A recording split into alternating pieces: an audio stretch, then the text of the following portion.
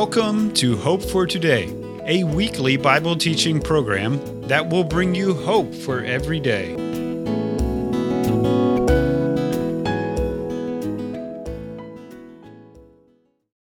Thank you for joining us this week as we continue our study through Exodus. As we are going through this section of Exodus, don't lose sight of the big picture. Some of these chapters are filled with lots of small details, and sometimes we wonder why all this information is in the Bible. If you start to feel that way, remember where this fits in God's story. God is building a kingdom, and He will redeem what was lost to sin. He will restore His kingdom in the whole world. I give you this short intro to remind you of the big picture. God's plan will be accomplished. He was working then, and He still is at work, despite how things appear. I thank you again for joining us here on Hope for Today. Let's go now with Bible teacher J. Mark for a closer look at today's lesson. One of the most beloved psalms of the Bible is Psalm 23. It begins, "The Lord is my shepherd." In that psalm, David speaks of fellowship with God throughout the daily experiences of life. He finds God preparing a table for him, which speaks of nourishment and fellowship. A table signifies satisfaction, and it also signifies fellowship, a kind of oneness. The feasts of Israel are times of fellowship, usually around a meal. As you read the New Testament, you discover that Jesus often reclined with people around the table. The New Testament commands us, as believers today, to show hospitality to everyone, but especially to those who can't return the favor. That is, those who can't invite us in return. According to the predictions of the Bible, there is yet a great time of fellowship coming at the marriage supper of the Lamb. Now, in the experience of Israel, we see that in the place of meeting, the tabernacle, the Lord designed a table, and He called it the table of fellowship. It's described for us in Exodus chapter 25 and verses 23 to 30. So let's learn about this table of fellowship. Follow along as I read Exodus chapter 25, verses 23 through 30. God is speaking to Moses. "You shall also make a table of shittim or acacia wood. 2 cubits shall be the length thereof, and a cubit the breadth thereof, and a cubit and a half the height thereof. And you shall overlay it with pure gold, and make a crown of gold round about it. And you shall make unto it a border of a handbreadth round about, and you shall make a golden crown to the border thereof round about. And you shall make for it 4 rings of gold, and put the rings in the 4 corners that are on the 4 feet thereof. Over against the border shall the rings be for places of the staves to carry the table. And you shall make the staves of shittim wood, and overlay them with gold, that the table may be carried with them. And you shall make the dishes thereof, and the spoons thereof, and covers thereof, and bowls thereof, to cover everything. Of pure gold you shall make them. And you shall set upon the table shewbread before me always." In this text, we find certain directives for the construction of the table of fellowship. These directives should be helpful for us, too. The first directive God gave is the dimensions. God gave Moses the dimensions of this table, about 1 meter long, 39 inches, a half meter wide, 19 inches, and 3/4 of a meter, 29 inches high. So clearly, this was not a table for a large family. In fact, you could barely sit down to it yourself. So it was symbolic. It was a symbolic table of fellowship. And yet the dimensions of it were carefully prescribed by God, and He gave it to Moses. Now notice not only the size of the table, but the construction of it. It was made of acacia wood, very durable and light. And then it was to be overlaid with pure gold, and to have a border of a handbreadth round about it. Also, it was to have a golden rim or lip around it. And so it was a small table, but it was decorated very luxuriously. Now, of course, there is no way the whole multitude of Israel could assemble around this table.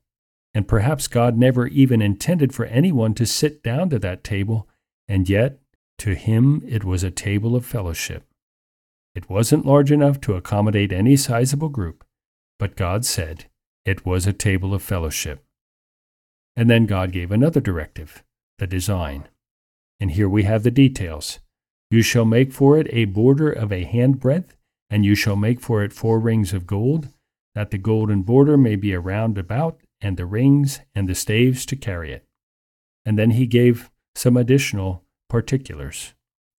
There was to be a ring at each corner for carrying it, so that there was nothing permanent about the location of this table. It was designed to be movable. They were expected to carry it with them wherever they went.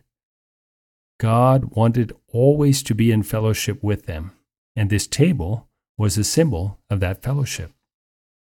Among the people of Israel there were priests unto the Lord, and they had a distinct role to fill in using these furnishings in the tabernacle. And so the sons of Aaron, called Levites, were the ones who served at the table of fellowship. But every person among the children of Israel could have personal fellowship with God as well. And so, as I said earlier, this small table was designed to express fellowship. Today, the table of fellowship is the Lord's table, or Holy Communion, or the Lord's Supper.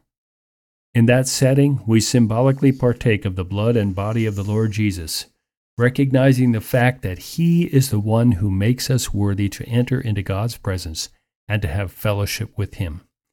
He is the living bread which came down from heaven, and by His Holy Spirit, you and I can have continual fellowship with Him. And then God gave a final directive, the dishes. While this was a beautiful table, and it was overlaid with gold, and it was well proportioned in size and shape, it wasn't there merely to look at. It had a purpose. It was to become a part of the services of the tabernacle. And so God told Moses to make dishes and spoons and bowls and lids to cover what was on the table. And they were to be made of solid, pure gold. No overlayment here, no mixture. In Exodus 37:10-16, we can read how Bezalel built this table exactly as Moses instructed. This was the table of fellowship. And so the shewbread was to be always on the table before the Lord.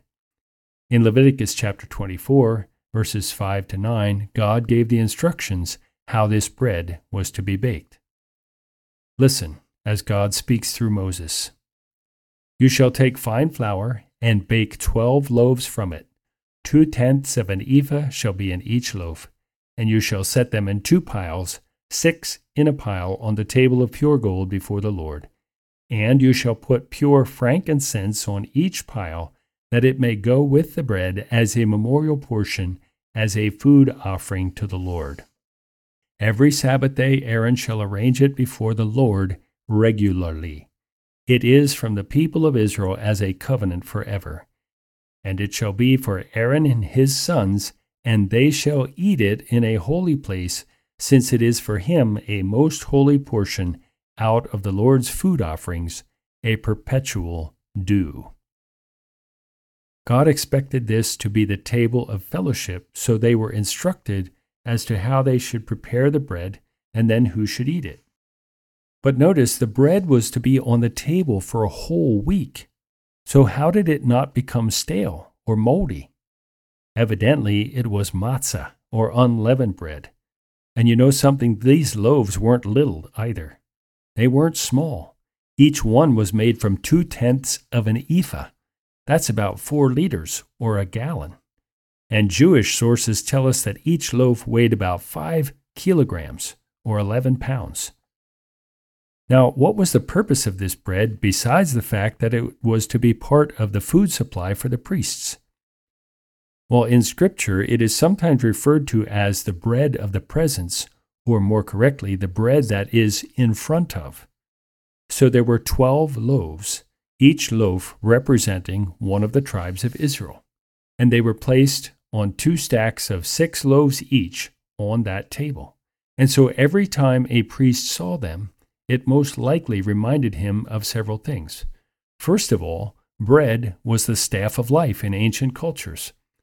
So this bread would have been a reminder that God was providing for the physical needs of his people. And then in addition, it was a reminder to God, if we can put it that way, of his responsibility to provide for his people. You and I both know that God doesn't need to be reminded, but it was visible there before him. Remember, God had promised that if his people would obey him, he would bless them with plenty of bread. And it also symbolized the fellowship that occurs when people eat together. Now, obviously, God was not right there with them eating this bread, but the priests were to eat it in his presence.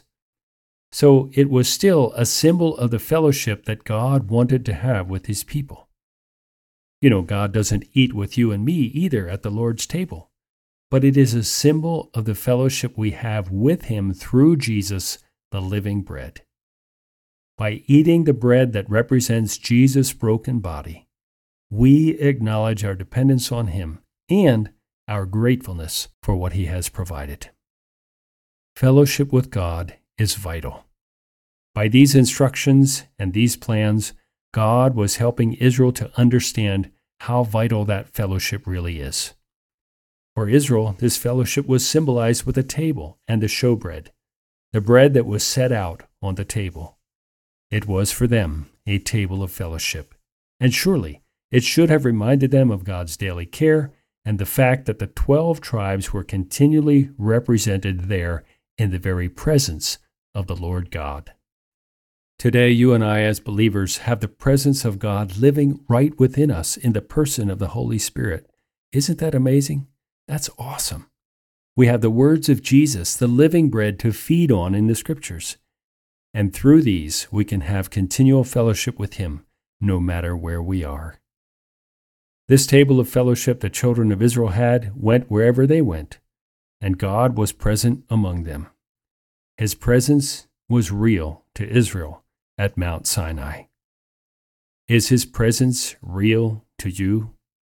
Are you eating at his table of fellowship? Thanks, J. Mark, for this teaching, and thank you for being here for this teaching. It is incredible to realize the Lord of the universe wants a relationship with people. He wants your heart. Way back here at Mount Sinai, God came close.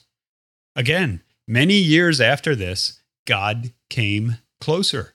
God came in the flesh and limited himself to a body. His desire was and is the same. He desires a relationship with you. He wants to be the object of your worship. After all, he alone is worthy. Today, we saw a small part of the story, and thankfully, Jesus has completed it. Through what Christ has done on the cross, we can come into the presence of our holy God and be in relationship with him. This is worth thinking about. If you'd like a copy of today's teaching, or if you'd like to contact us for any reason, here are a few ways you can reach us. The best way is through email. Our email is hope@heraldsofhope.org. If you don't have email, no problem. Just write to us. Our address is Hope for Today, Box 3, Breezewood, Pennsylvania, 15533. Or you can connect with us on our website. Our website is heraldsofhope.org. On our website, you will find some resources, and under the Listen tab, there is other teaching similar to what you just heard. If you go to the Connect tab, you can message us directly. Again, that website is heraldsofhope.org. Thank you so much for joining us. We look forward to being with you next week. Until then, go with God and grow in your connection with him. He is an amazing God to love and serve.